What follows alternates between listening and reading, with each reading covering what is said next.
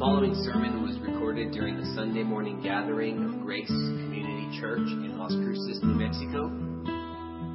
We are a group of Christians that exists to joyfully extol and magnify the true and living God, to faithfully proclaim the Christ-centered word, to build each other up by speaking the truth in love, and to bring the good news of the gospel to our city and world, so that the Lamb who was slain may receive the full reward for his sufferings. For more information about us, please visit gcclascruces.com.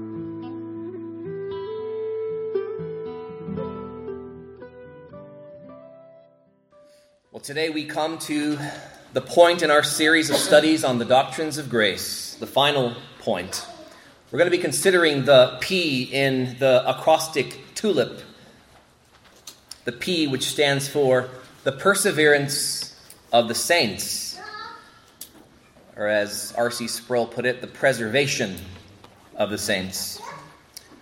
As we saw a few studies ago, the doctrines of grace, or the 5 points of Calvinism, were not randomly written up one day by bored or devious men who wanted to split the church of Jesus Christ. These 5 points of doctrine arose as a response and as a counter to the 5 points of doctrine that the followers of the Dutch seminary professor James Arminius presented to the state of Holland in the form of a protest or a remonstrance. And after 7 months of pastors and theologians from the churches of Holland comparing the teachings of the Arminians to the standard of truth as it's contained in the scriptures, the 5 points of Arminianism, as they were later called, were not only rejected unanimously, and they were deemed erroneous, but these pastors and these theologians formulated 5 counterpoints that would later become known as the 5 points of Calvinism. And if you know me, and you've known me for a while, you know that I'd prefer to be called a Christian. You know that I prefer to be called a biblical follower of the Lord Jesus Christ. It's unfortunate that we have all these titles and classes and divisions today, but for the sake of truth, it's good to delineate what we believe and be able to explain why we believe it. And so these pastors and theologians formulated 5 counterpoints that would later be known as the doctrines of grace, or the 5 points of Calvinism, derived from the French reformer who lived and taught these truths about 100 years before all this happened, John Calvin, the Genevan pastor. And as we come to the final point this morning, I trust and I hope that you're seeing a common thread recurring in all of this, a recurring truth that keeps popping up in these studies. And it's the truth that God saves. God saves.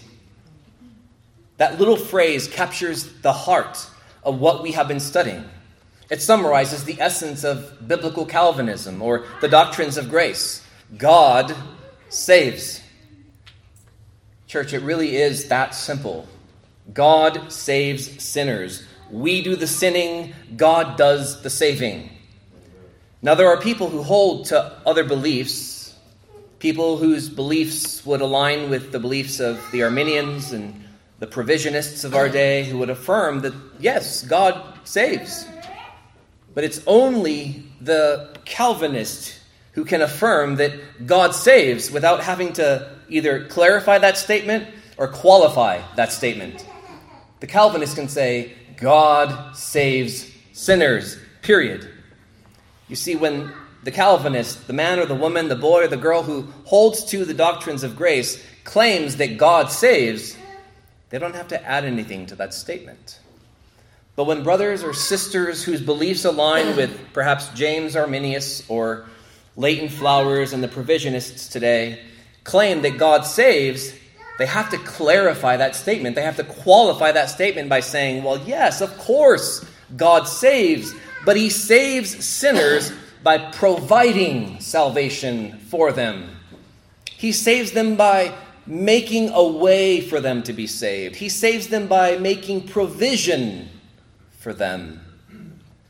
Again, to use the illustration we used a few weeks ago, these differing views would think of salvation as a rescue worker on a helicopter dropping a lifeline down to people who are about to drown in the ocean. The lifeline is provided, it's offered, but the person drowning actually has to make use of and lay hold of the lifeline in order to be rescued.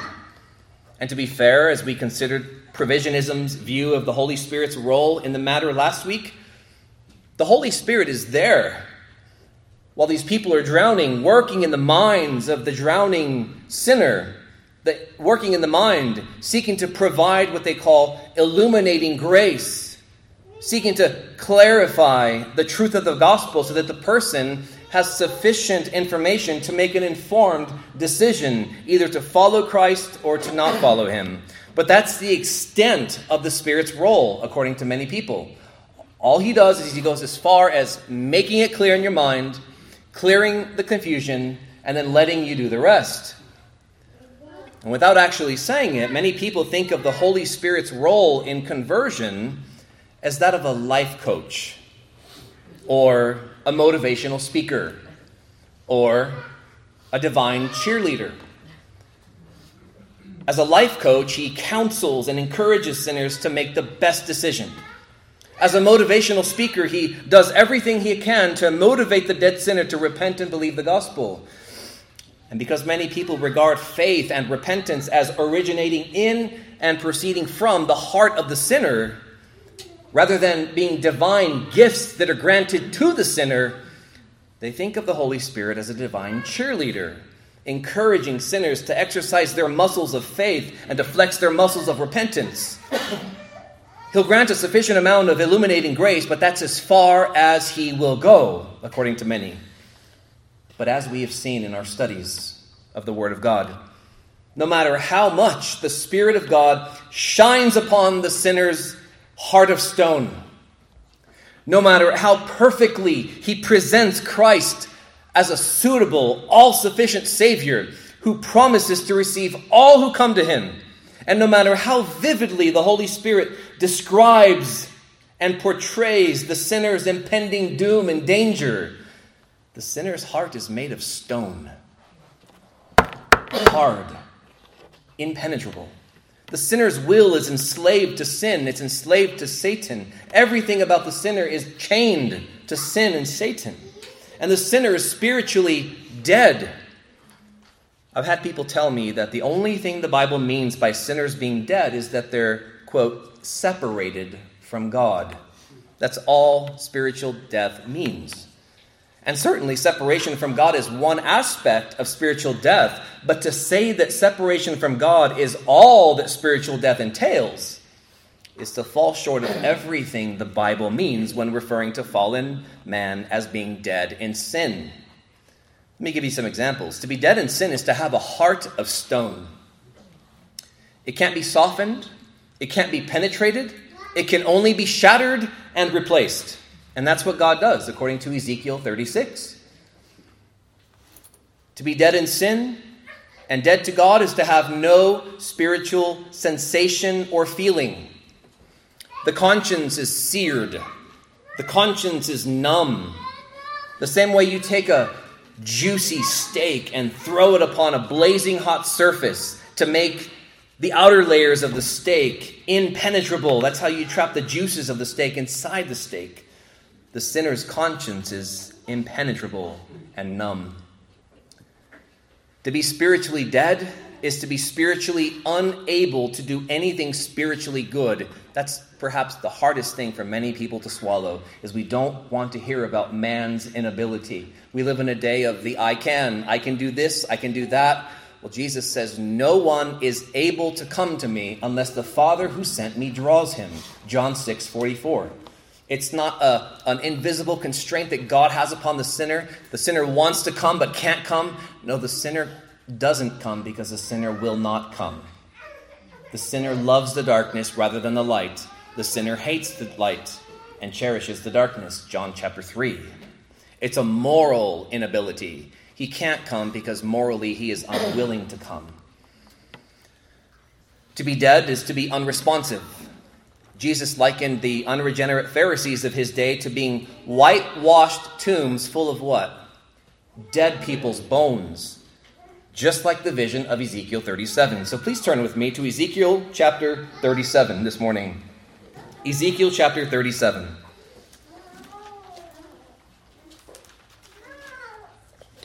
I'm so glad that the Lord instead of just giving us doctrine, he gives us pictures and visions in the Bible of how this all works and how it all fits together. It's one thing to tell us that he is the one who chooses sinners and saves sinners and redeems and awakens and regenerates sinners. But then he gives us pictures like Ezekiel 37 and shows us how it all happens. So the context here, Ezekiel sees a valley full of dry bones. Dry bones. And the Lord asks him in verse 3, Ezekiel 37 verse 3, Son of man, can these bones live? And I answered, O Lord God, you know. And so the Lord follows up by saying, prophesy or preach over these bones and say to them, O dry bones, hear the word of the Lord. Thus says the Lord God to these bones, behold, I will cause breath to enter you, and you shall live. And I will lay sinews upon you, and will cause flesh to come upon you, and cover you with skin, and put breath in you, and you shall live, and you shall know that I am the Lord. Ezekiel then writes, So I prophesied as I was commanded. Friends, do you see what's happening here? The prophet Ezekiel is preaching to a dead, lifeless, unresponsive, inanimate graveyard. A valley full of dry bones. Indeed, very dry. Just like we are called to do when we go forth from this place. Again, Jesus likened the unregenerate to tombs full of dead people's bones. And some might object, well, according to your theology, to go out and preach to such people, to go out and proclaim the gospel to a valley of dry bones is a fool's errand. Meaning, it's a task that has no hope of success. To which we respond, oh, you have no idea. It's most definitely a fool's errand if, and that's a big if, our hope is in the sinner to respond to the gospel. It's absolutely hopeless if we are looking to the dry bones to respond. The task is an exercise in absolute, utter futility if we are looking to the graveyard to respond. But we are not, and neither was the prophet Ezekiel. Listen to what he goes on to say, Ezekiel 36 and verse 7, the latter part of the verse. And as I prophesied, there was a sound, and behold, a rattling. And the bones came together, bone to its bone. And I looked, and behold, there were sinews on them, and flesh had come upon them, and skin had covered them, but there was no breath in them. Then he said to me, prophesy to the breath. Same word in the Hebrew as spirit, ruach, spirit, breath. Prophesy to the breath. Prophesy, son of man, and say to the breath, thus says the Lord God, come from the four winds, O breath, and breathe on these slain, that they may live. So I prophesied as he commanded me, and the breath came into them, and they lived and stood on their feet, an exceedingly great army. What a staggering picture of grace. Do you see any hint of provisional language here? Anything about God providing a chance to the graveyard? Anything about God providing an opportunity to be made alive? Any language about God setting before the graveyard an open door? Absolutely not. His word goes forth, his spirit moves upon them, and life is the result. Life is the result. Look at the key phrases in this passage, pointing not only to God's sovereign initiative, but God's sovereign action and activity. Verse 5, I will cause breath or spirit to enter you, and you shall live. Verse 6, I will lay sinews upon you. I will cause flesh to come upon you. I will cover you with skin. I will put breath in you, and you shall live, and you shall know that I am Yahweh. And finally, verse 9, come from the four winds, O breath, O spirit, and breathe on these slain, that they may live. Do you see what happens here? When God's breath or God's spirit enters in, life appears every time. And we know that the context of this passage points us forward to the time of the new covenant, based on the promise of the Holy Spirit down in verse 14. Anytime you have covenant language and the Spirit being poured out and given in the latter days, it's always with reference to the establishment of the new covenant. So God, if you think about it, through Ezekiel, is describing new covenant salvation. Salvation as we know it from the New Testament. And that's consistent with language that Peter uses when he describes salvation and regeneration in his first letter. In Ezekiel 37:5, God says, I will cause breath to enter you, and you shall live. And now listen to Peter's perspective. 1 Peter 1:3. According to God's great mercy, he has caused us to be born again to a living hope through the resurrection of Jesus Christ from the dead. Ezekiel says, I will cause breath to enter you and you shall live. Peter says he has caused us to be born again to a living hope. The consistent testimony of the Word of God is that God saves by sovereign initiative, sovereign mercy, and sovereign action and activity. He does not save by merely providing open doors or opportunities for dead and unresponsive graveyards. The God of Abraham and Isaac and Jacob, the God and Father of our Lord Jesus Christ, is a God who saves by saving, not by merely providing salvation.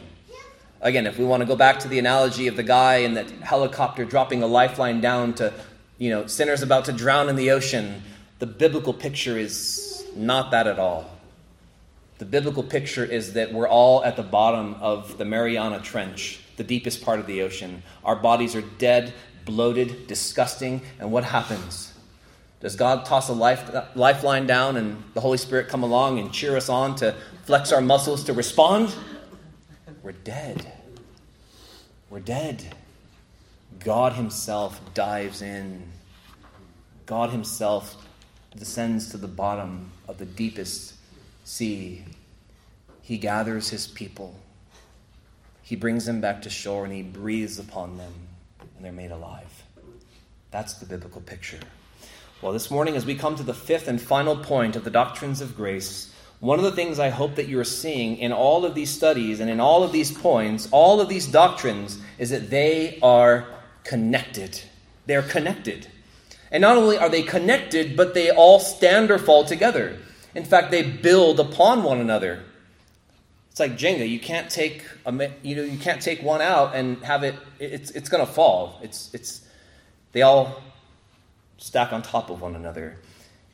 You see, if sinners, for example, are what the Bible says they are, dead in sin, enslaved to Satan, spiritually blind, and morally unable to respond to God because of their radically depraved and God-hating natures, then it follows logically and most importantly, biblically, that God must take the initiative to save them if they're going to be saved. God must take the initiative. If we are who the Bible really says we are in our natural state, then God has to step in because we will not seek God. We will not. And this takes us to the first point. This is unconditional election. God takes the initiative to save us. God unconditionally chooses to save a people for his glory, and he gives them to his Son to be his bride, his church, his flock. And this takes us to the third point. The Son of God comes, not to provide salvation for all people without exception. That would, of course, contradict the Father's purpose of election. We talked about a few weeks ago how the unity of the Trinity demands a particular redemption. Jesus came to do the will of the Father. And we know that the will of the Father was not to save the entire human race. we have passages that talk about the elect, those who God chose before the foundation of the world. So if the Father chose some and not all, it follows then that the Son, who is one with the Father, one in his saving will, one in his saving intent, one with the Father, then he comes not to lay down his life for all. That's not what the Father did. He came to lay down his life for those whom the Father chose and gave him to be his bride. And that brings us to the fourth point, that those who have been chosen by the Father and purchased by the Son are effectually called, monergistically regenerated, that means born again without man's help, and irresistibly drawn to the Son by the power of the Holy Spirit.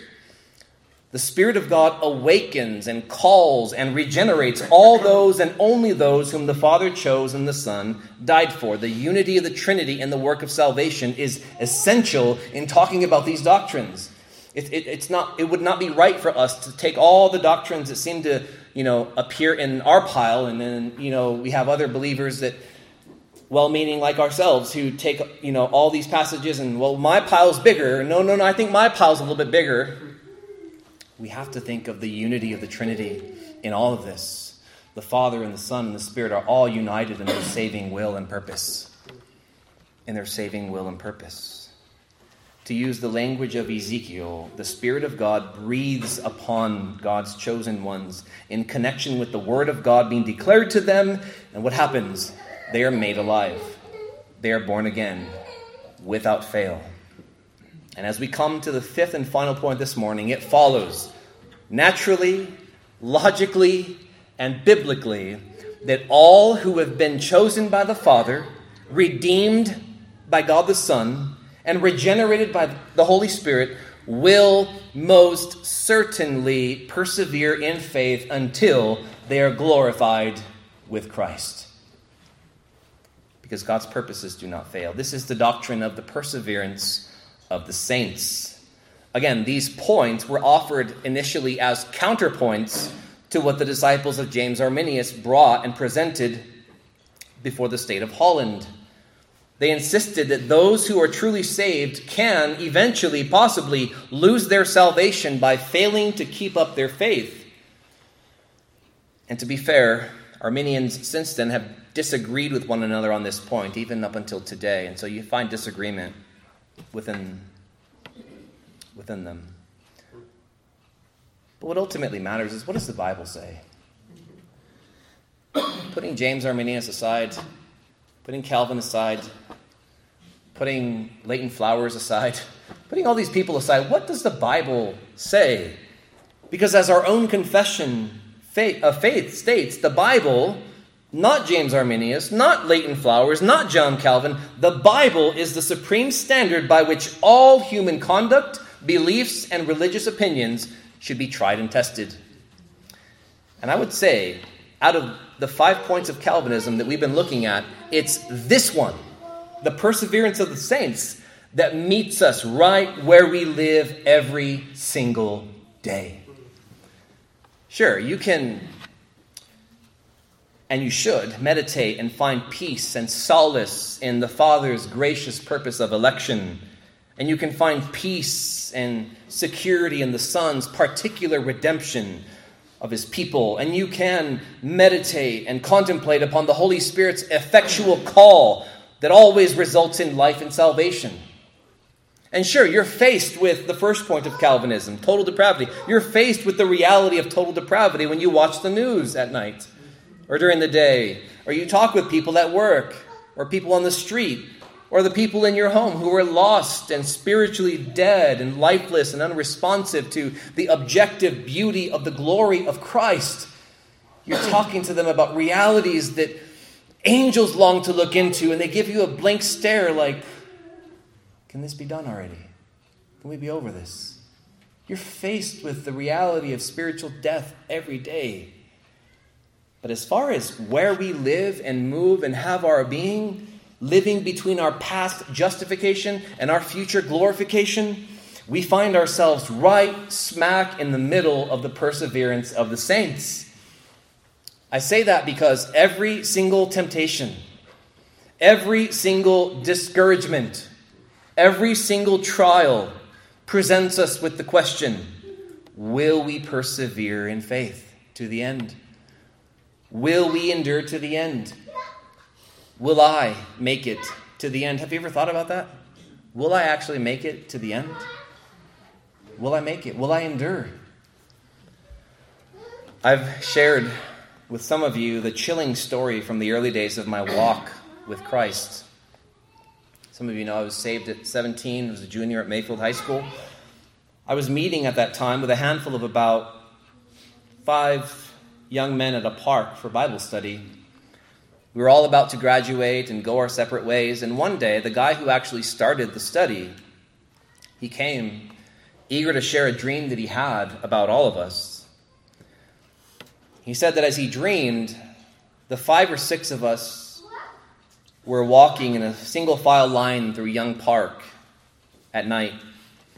It was dark. It was too dark to tell who was in the order of the line, who was first, who was third, who was fifth. But it was clear in his mind in the dream that all the guys were from the Bible study. And he said that as we walked, one by one, a lion would snatch and take away whoever was in the back of the line. And that continued as we continued walking in the park. We're going, this lion is just taking whoever's in the back, and the next one, whoever's in the back, all the way up until there was one guy standing who didn't get taken away by the lion. And I can remember as a young Christian listening to this guy and the very proud manner in which he relayed the dream. He then looked at all of us and he said something to the effect of, I'm going to be that last guy standing. I'm not going to be snatched away. You guys are all going to fall away. You guys are all going to be snatched away. And truthfully, that experience has stuck with me for the last 20 years. And the reason I think it has is because as we graduated and went our separate ways, I watched all these guys fall away from the faith one by one. The first one being the guy who told us about the dream. He went to college, was introduced to college life, dorm life, and the world just swallowed this guy up. And I share this not to point out that the one left standing in the dream was me because of my great faith or my enduring faithfulness, but because the reality of making it until the end is one that we face every single day. And I can say without a doubt in my mind, with Judgment Day honesty, that the only reason I'm still standing in Christ today with my heart still hoping in Christ is because He has held me fast. And He will hold us fast, as we sing so often here. Joseph Hart, one of my favorite hymn writers, put it like this: if ever it should come to pass that sheep of Christ might fall away, my fickle, feeble soul, alas, would fall 1,000 times a day. It's true. If you could lose your salvation, friend, you would have lost it already. You would have lost it already. So when we speak of the perseverance of the saints, a better title that actually captures the heart of what we're talking about is the preservation of the saints. It's not so much about the persevering faith of the saints. It's about the preserving faithfulness of the Savior displayed in the lives of His saints. And so we're going to turn to where we've turned to for so many weeks now, Romans chapter 8. Romans chapter 8.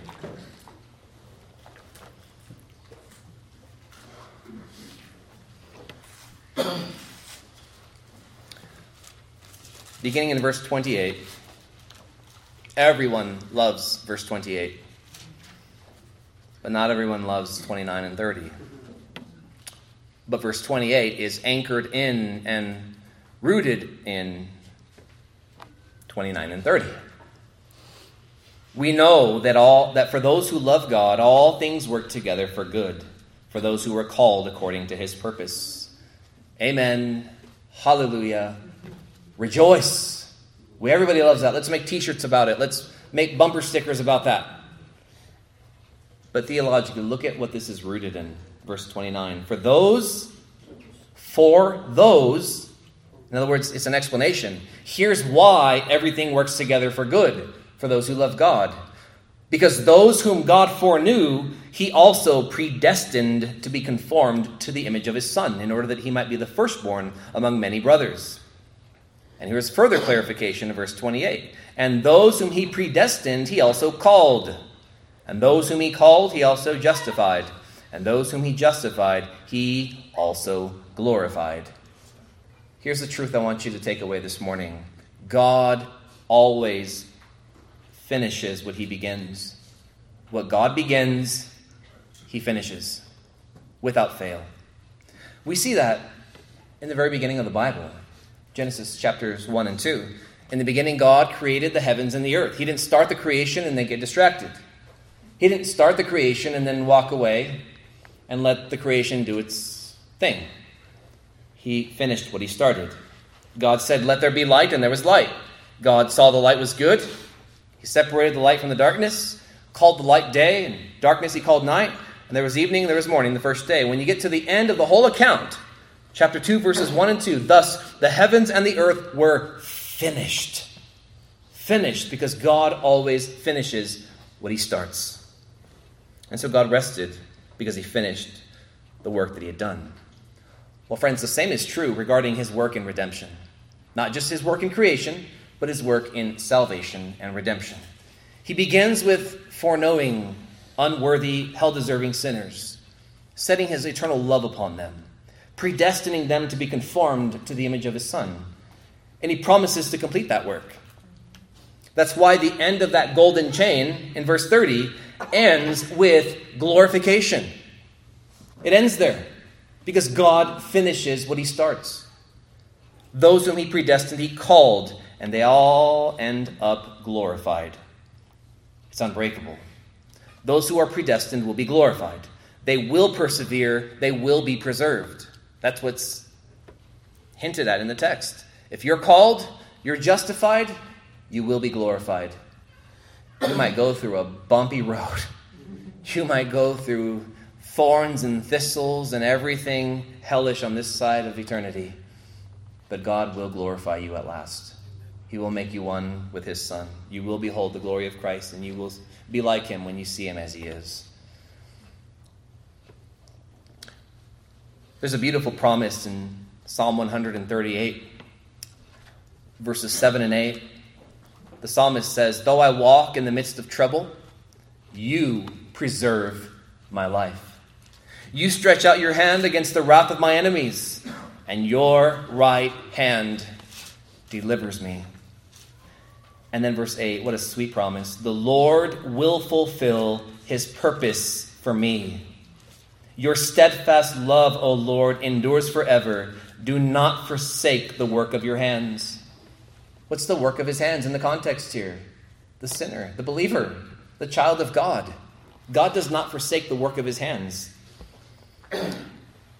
We are his work, right? Ephesians chapter 2, verse 10 says that we are his workmanship, created in Christ Jesus for good works that God prepared beforehand that we should walk in. You see, I accidentally got saved one day. Your salvation is not accidental. You didn't accidentally receive life from heaven one day. You weren't just walking along and, oh man, I stumbled across salvation today. That's not how it works. You are his workmanship. He began a good work in you, and he'll finish it. You're the work of God's grace, the work of God's hands. There's another promise in Isaiah. Chapter 46, verse 3. "Listen to me, O house of Jacob, all the remnant of the house of Israel who have been born by me from before your birth, carried from the womb." He says, "Even to your old age I am he. Even to gray hairs I will carry you. I have made and I will bear. I will carry and I will save." Beautiful.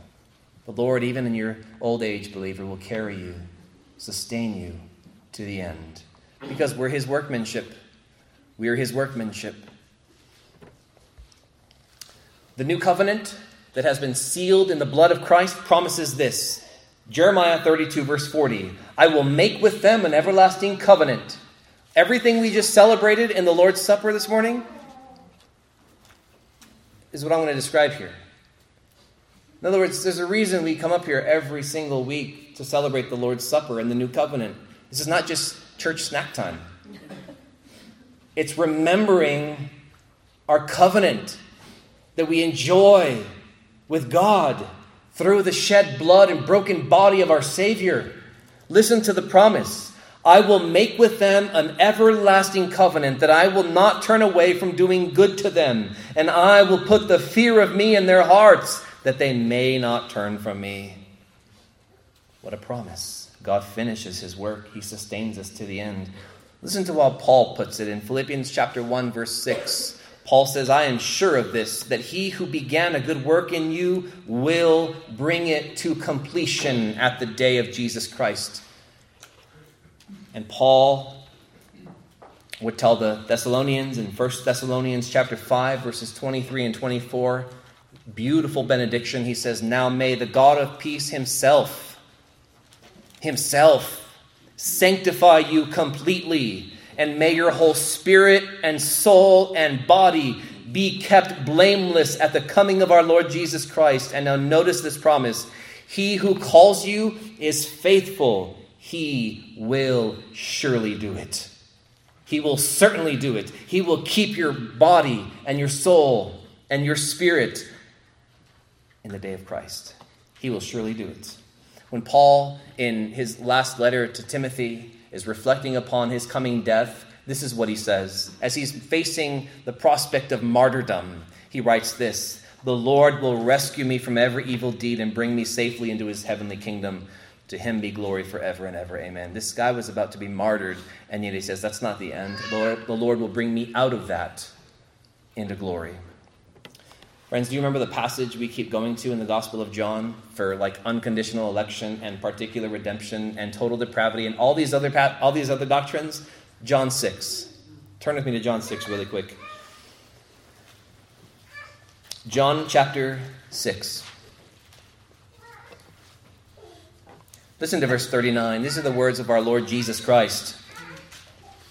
And this is the will of him who sent me, that I should lose nothing of all that he has given me, but raise it up on the last day.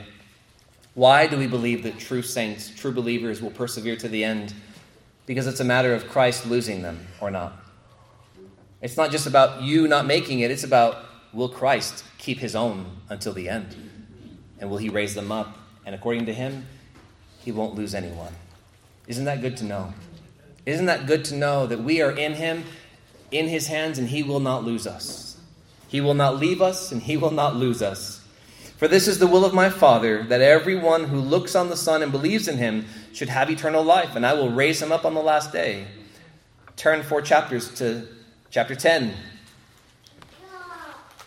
Again, we're considering the perseverance of the saints from the lips and teachings of our Lord Jesus Christ this morning.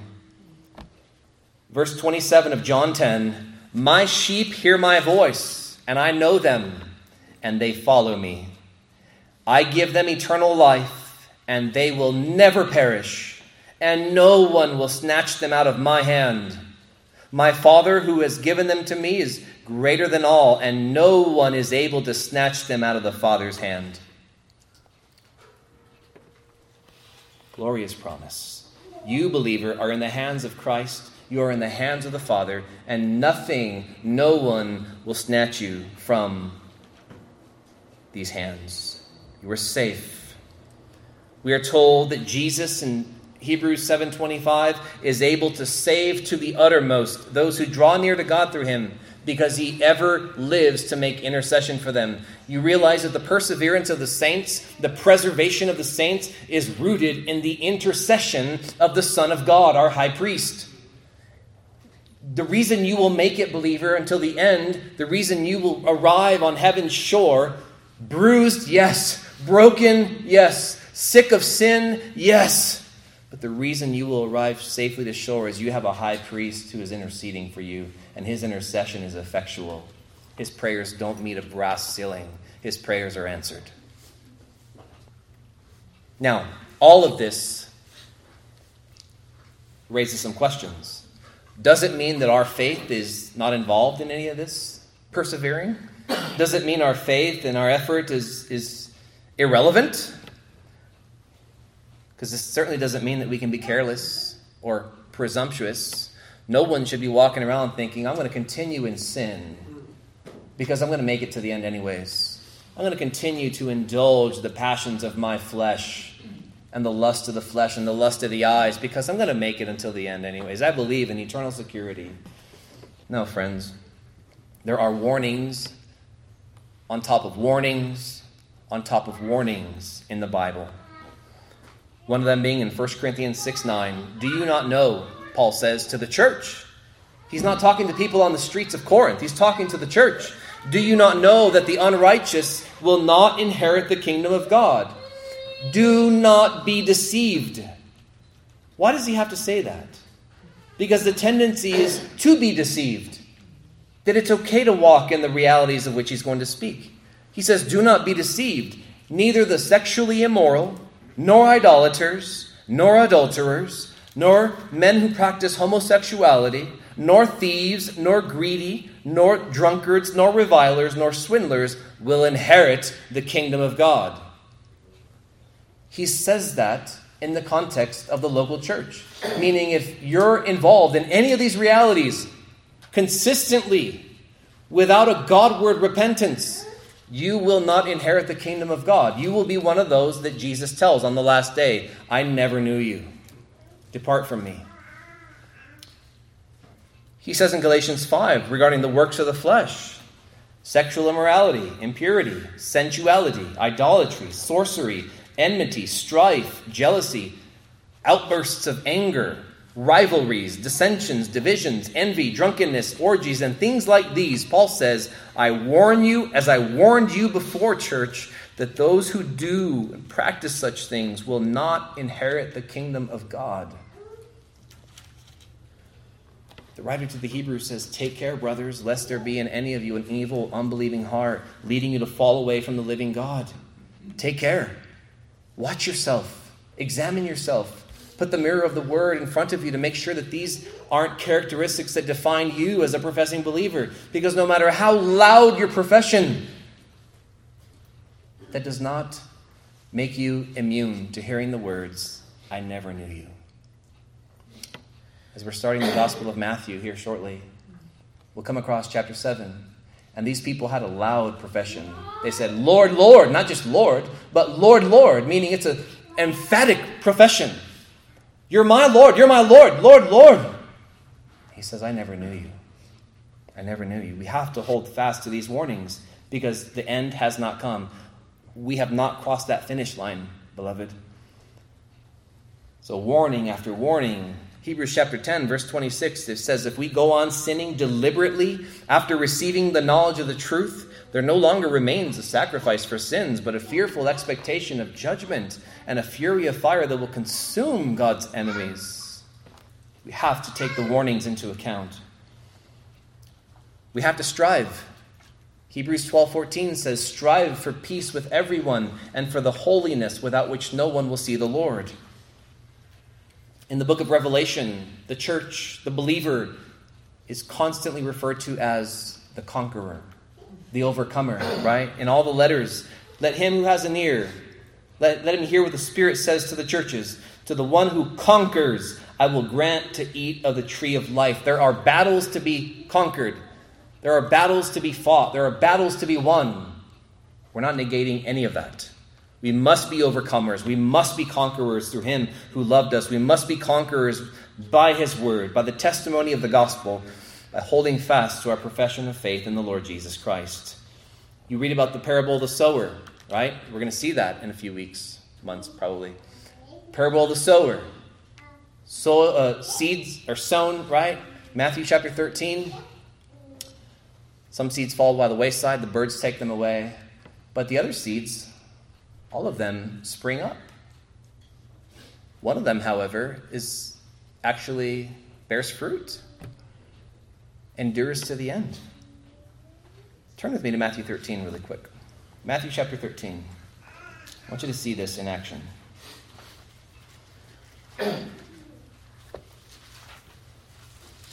Matthew chapter 13. This is the chapter of all the parables.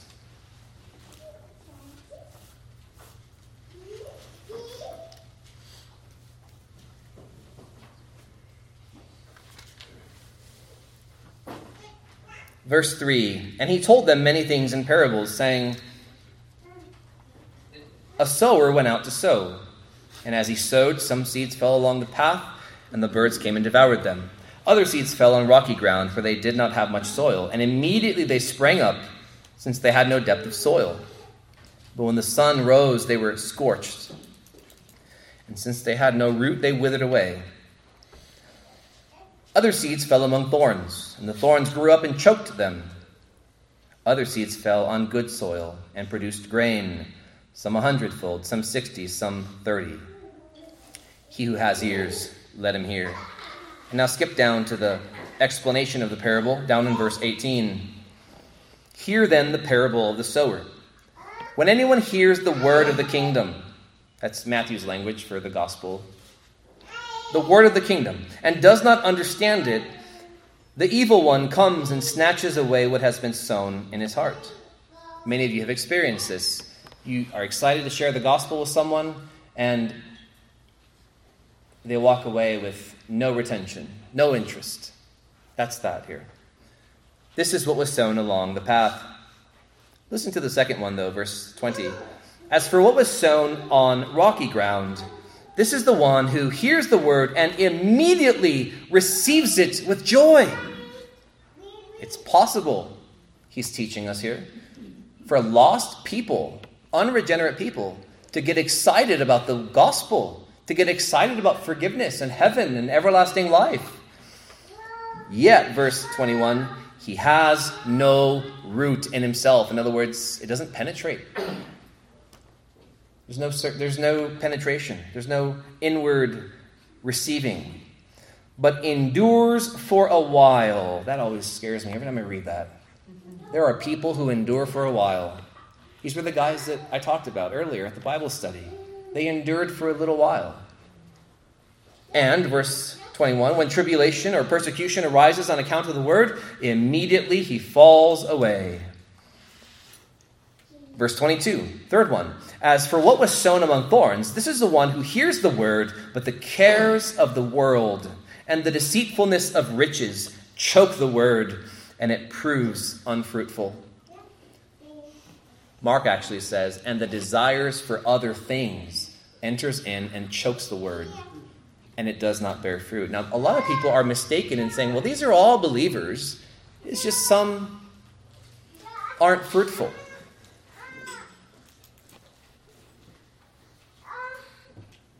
It's impossible.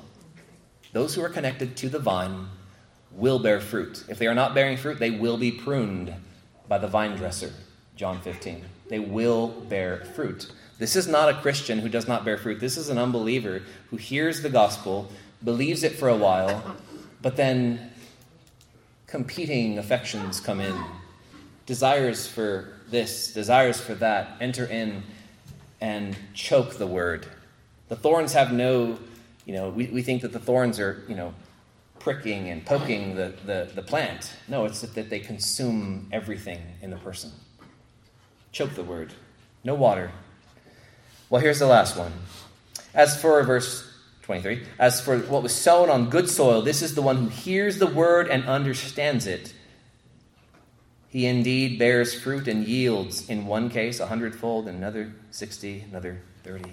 This is the one that endures to the end, holds fast to it with patience and perseverance.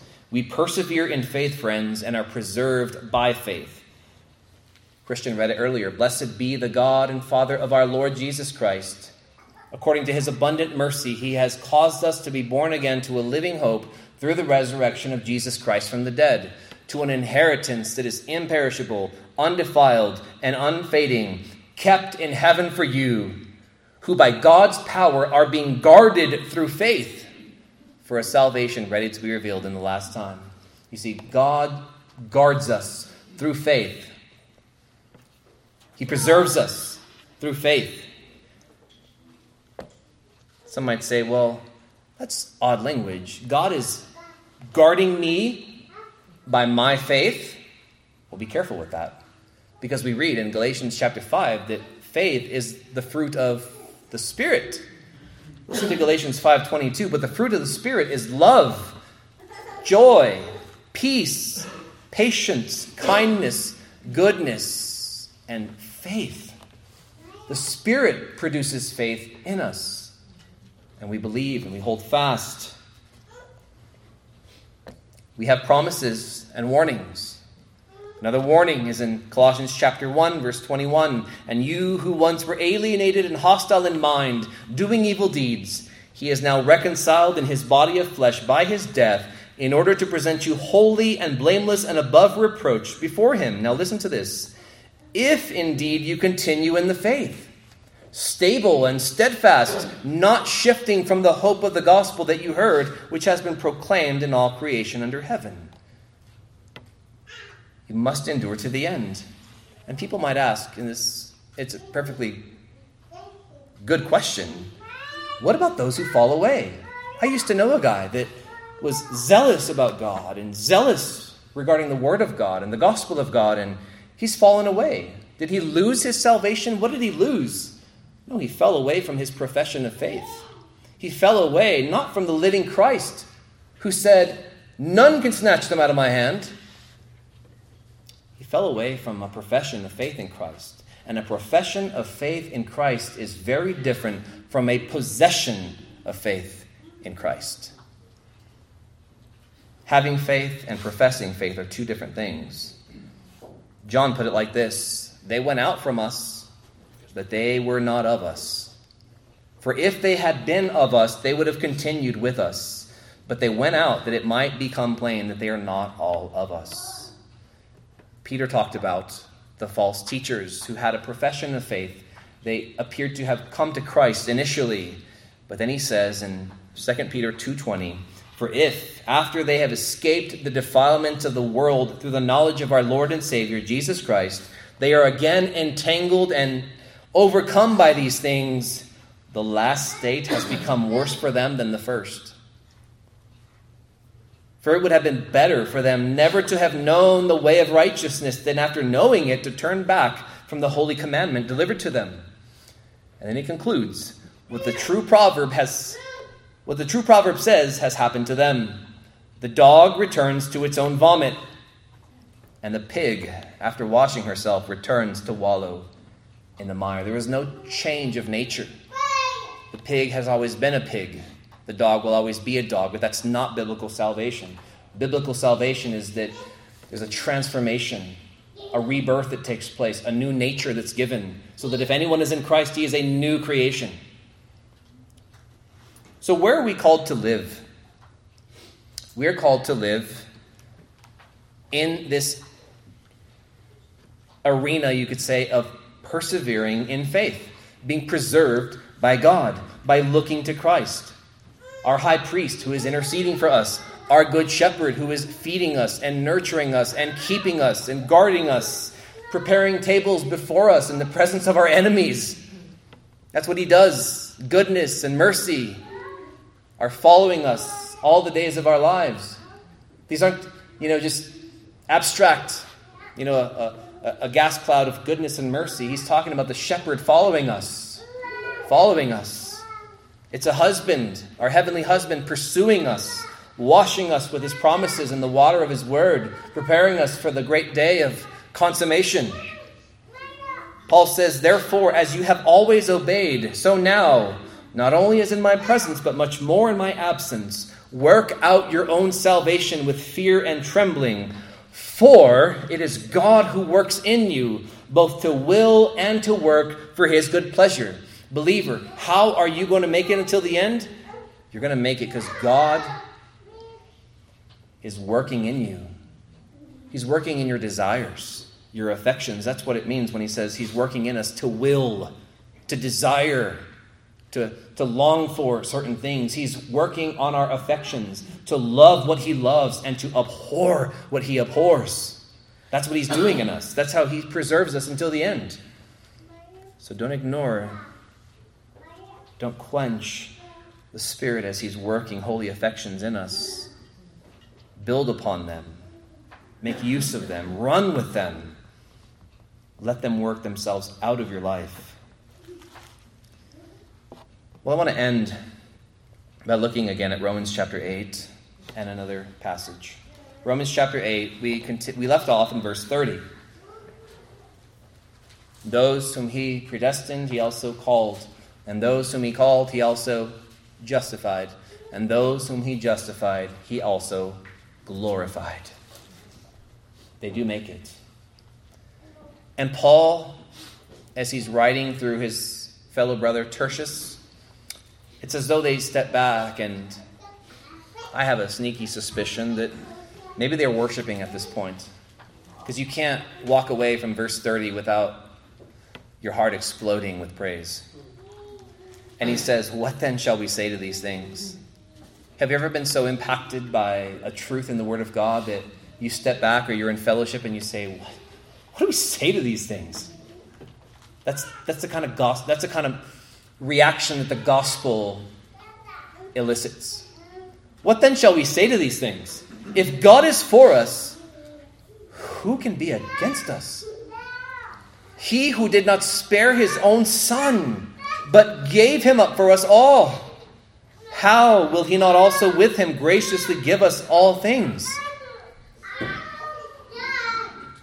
This is not a verse for the prosperity preachers to say, he'll give you a Rolls Royce, he'll give you this watch, he'll give you this estate, he'll give you these lands. The all things in the context of Romans 8 are the all things that you need in order to make it until the end. The all things between your past justification and your future glorification. You need wisdom? It's nothing for God to give wisdom. He's already given you Christ. You need a fresh, contrite heart that hates sin? Of course he'll give you that. He's already given you the heart of heaven. Christ, his Son. He's given you his Son. He's going to give you all things necessary for you to be glorified in the end. Verse 33, who shall bring any charge against God's elect? It is God who justifies. Who is to condemn? Christ Jesus is the one who died. More than that, who was raised, who is at the right hand of God, who is indeed is interceding for us. Who shall separate us from the love of Christ? Will we make it to the end? Will anything separate us from the love of Christ? I've had people tell me regarding John chapter 10, oh yeah, the Son holds you in his hand. The Father holds you in his hand, and nothing can snatch you, but you can certainly walk away from that. You can throw yourself out of his hands. Friends, who will separate us from the love of Christ? Look at this. Shall tribulation or distress or persecution or famine or nakedness or danger or sword? As it is written, for your sake we are being killed all the day long. We are regarded as sheep to be slaughtered. No, in all these things we are more than conquerors through him who loved us. For I am sure that neither death nor life, what a span of awesome realities there. Death or life, and that means anything in life. Nor angels, nor rulers, nor things present, nor things to come. Do you have anxiety, believer, about the future? Let's be honest, some of us struggle with anxiety when it comes to the future. What will happen to me down the road? What will happen to my children? What will happen? Neither death nor life, neither the present nor the future. Because he holds the future. Nor height, nor depth, nor anything else in all creation will be able to separate us from the love of God in Christ Jesus our Lord. This is the perseverance and preservation of the saints. You know, when I look at the epistle of Jude, 25 verses, I think of the epistle of Jude as the epistle for the kept ones. Turn to Jude with me. So you're in Romans, turn to the right, go to Jude. And I want you to notice this thread in this short little letter. Never underestimate a letter by its length. Verse 1. Can't even say chapter 1 because it's really not a chapter, is it? Jude, a bondservant or a servant of Jesus Christ and brother of James. Now listen to how he addresses the church of God. To those who are called, beloved in God the Father, and kept for Jesus Christ. Some of your margins might say, or kept by Jesus Christ. And in the Bible, both truths emerge from the pages of the Word of God. You are kept for Jesus Christ, and you are kept by Jesus Christ. And now, skip down to verse 17. After he warns about false teachers and the dangers therein, he says, but you, verse 17, you must remember, beloved, the predictions of the apostles of our Lord Jesus Christ. They said to you, in the last time there will be scoffers, following their own ungodly passions. It is these who cause divisions, worldly people devoid of the Spirit. They don't have the Spirit. And now listen to this exhortation. But you, beloved, building yourselves up in your most holy faith. See, they didn't just put it on cruise control. They're not just coasting until the end. There's action there's force to be exerted. There's stuff we're called to do as believers. Building yourselves up in your most holy faith. Number 2, praying in the Holy Spirit. Keep yourselves. There it is. Keep yourselves in the love of God, waiting for the mercy of our Lord Jesus Christ that leads to eternal life. Do you see how in a span of 21 verses, he attributes the keeping to the Christian and the keeping to the Christ who has saved the Christian?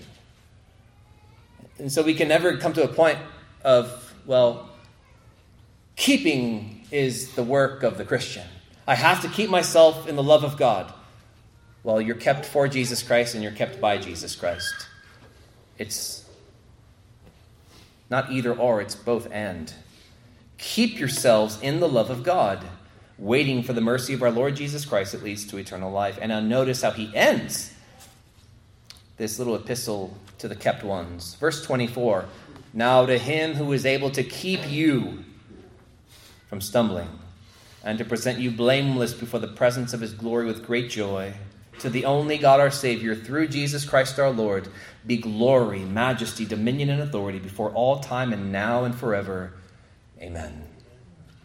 Sandwiched between those who are kept for Jesus Christ and God who is able to keep you from stumbling is the Christian's role of praying in the Holy Spirit, waiting for the mercy of our Lord that leads to eternal life, keeping ourselves in the love of God, building ourselves up in our most holy faith.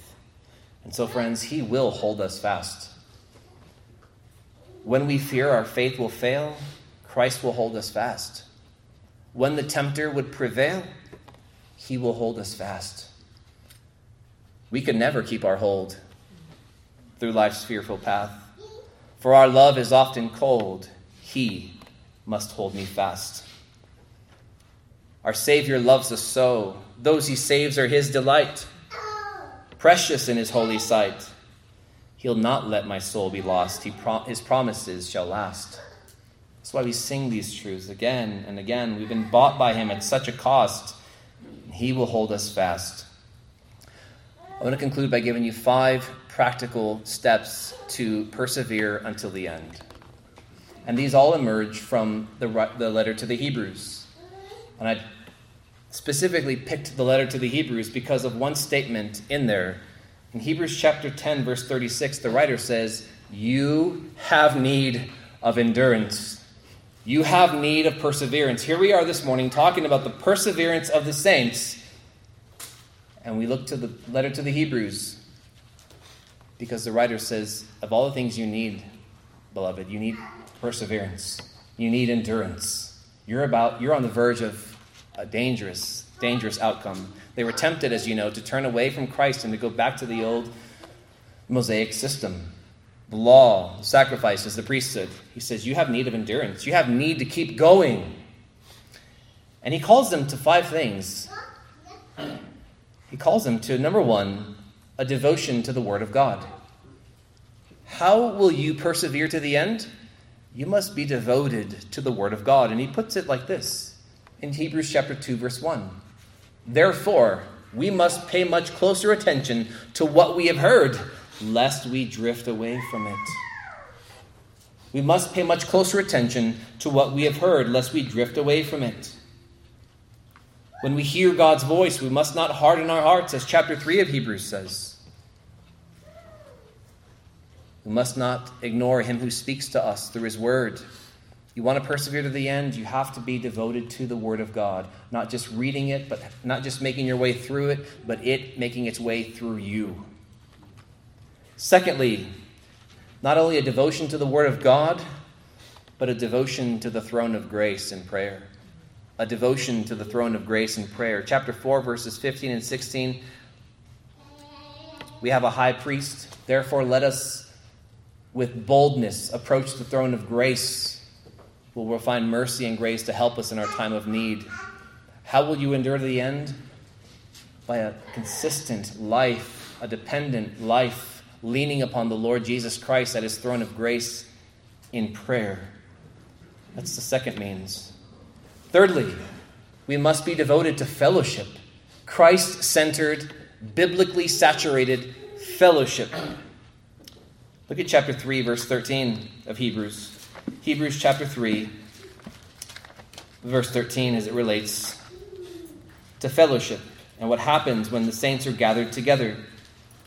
Hebrews chapter 3, verse 13. We'll start at verse 12. Take care, brothers, lest there be in any of you an evil, unbelieving heart, leading you to fall away from the living God. But exhort one another every day, as long as it is called today, that none of you may be hardened by the deceitfulness of sin. So often we think of Christian fellowship as just Christian chilling, just hanging out, talking about the news, talking about the week, talking about surface things, but true biblical Christian fellowship consists in you sharpening your brother, sharpening your sister, encouraging one another, praying for one another, saying, how can I pray for you this week? Do we need to fast together this week? To overcome a certain sin this week? It's sharpening people. It's being deliberate about our walks. It's being deliberate about sin.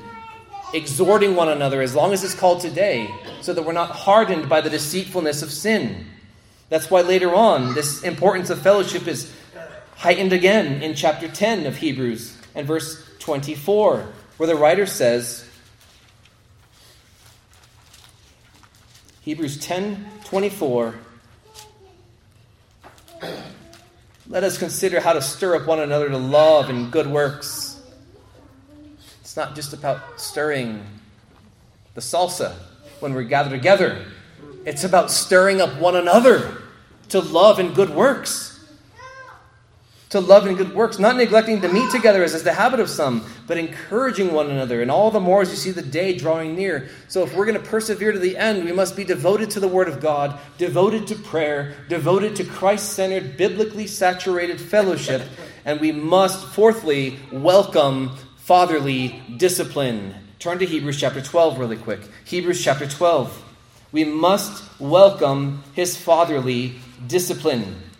Hebrews chapter 12, beginning in verse 5, he says this.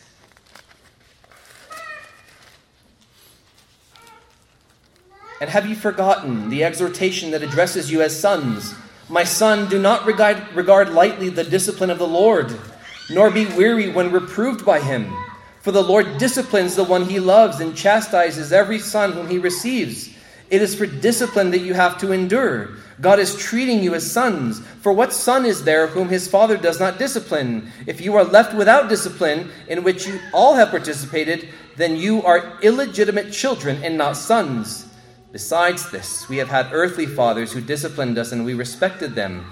Shall we not much more be subject to the Father of spirits and live? For they disciplined us for a short time as it seemed right and best to them.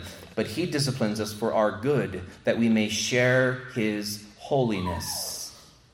For the moment, all discipline seems painful rather than pleasant, but later it yields the peaceful fruit of righteousness to those who have been trained by it.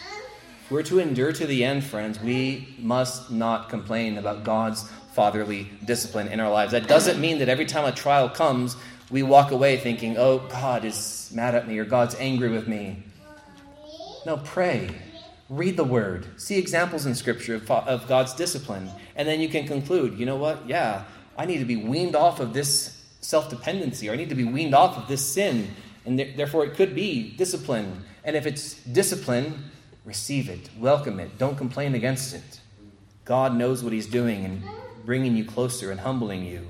And fifthly and lastly, stir up hope. Stir up hope.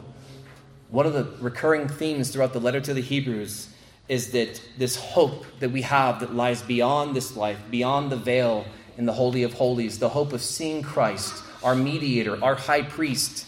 Let us hold fast to the confession of our hope without wavering, he says, again and again. He talks about the patriarchs who were hoping in a city that was to come. Because here we have no lasting city, Hebrews 13:14. We have no lasting city, but we seek the one that is to come. Let the hope of that which is to come cause your heart to melt and draw near to God in prayer and praise and in fellowship and in devotion to the Word of God. But in all of this, it's not just about a devotion to the Word. It's not just about a devotion to prayer and a devotion to fellowship and being welcoming God's discipline. And it's not just about stirring up hope. We're to do all of this with the main exhortation in the book of Hebrews, and that is this: look to Jesus, the author and perfecter of our faith, who for the joy that was set before him endured the cross, despising the shame, and is now seated at the right hand of the Father. Look to him as you read the word. Look to him as you pray. Look to him as you fellowship. Look to him as you welcome God's discipline. And look to him as you anticipate this glorious, glorious, and blessed hope. And in beholding him, 2 Corinthians 3:18 says we are being transformed from one degree of glory to another. And this happens by the Lord, the Spirit. Will we make it? By God's grace we'll make it. Let us hold fast to our Lord Jesus Christ, looking to him as we run our race. Father, we pray that you would seal these truths to our hearts this morning. Thank you for instructing us in your ways. Thank you for warning us of the dangers. Thank you that you love us enough to warn us, to discipline us, to rebuke us, to reprove us when we are wrong, when we are going astray. Thank you that we have one as a good shepherd who follows us with his goodness and mercy all the days of our lives. Thank you that we have one who sits us beside still waters, who restores our souls. Thank you that we have one who leads us in paths of righteousness, who lays us down in green pastures. Father, we thank you for one who even prepares tables before us in the presence of our enemies. When we are wrestling with spiritual foes, forces of darkness, cosmic powers, yet in Christ we are seated in heavenly places, where we with joy draw water from the wells of salvation. Father, I pray that you would cause your people to endure. May they be conquerors, may they be overcomers in and through and because of the Lord Jesus Christ, in whose name we praise you and in whose name we thank you.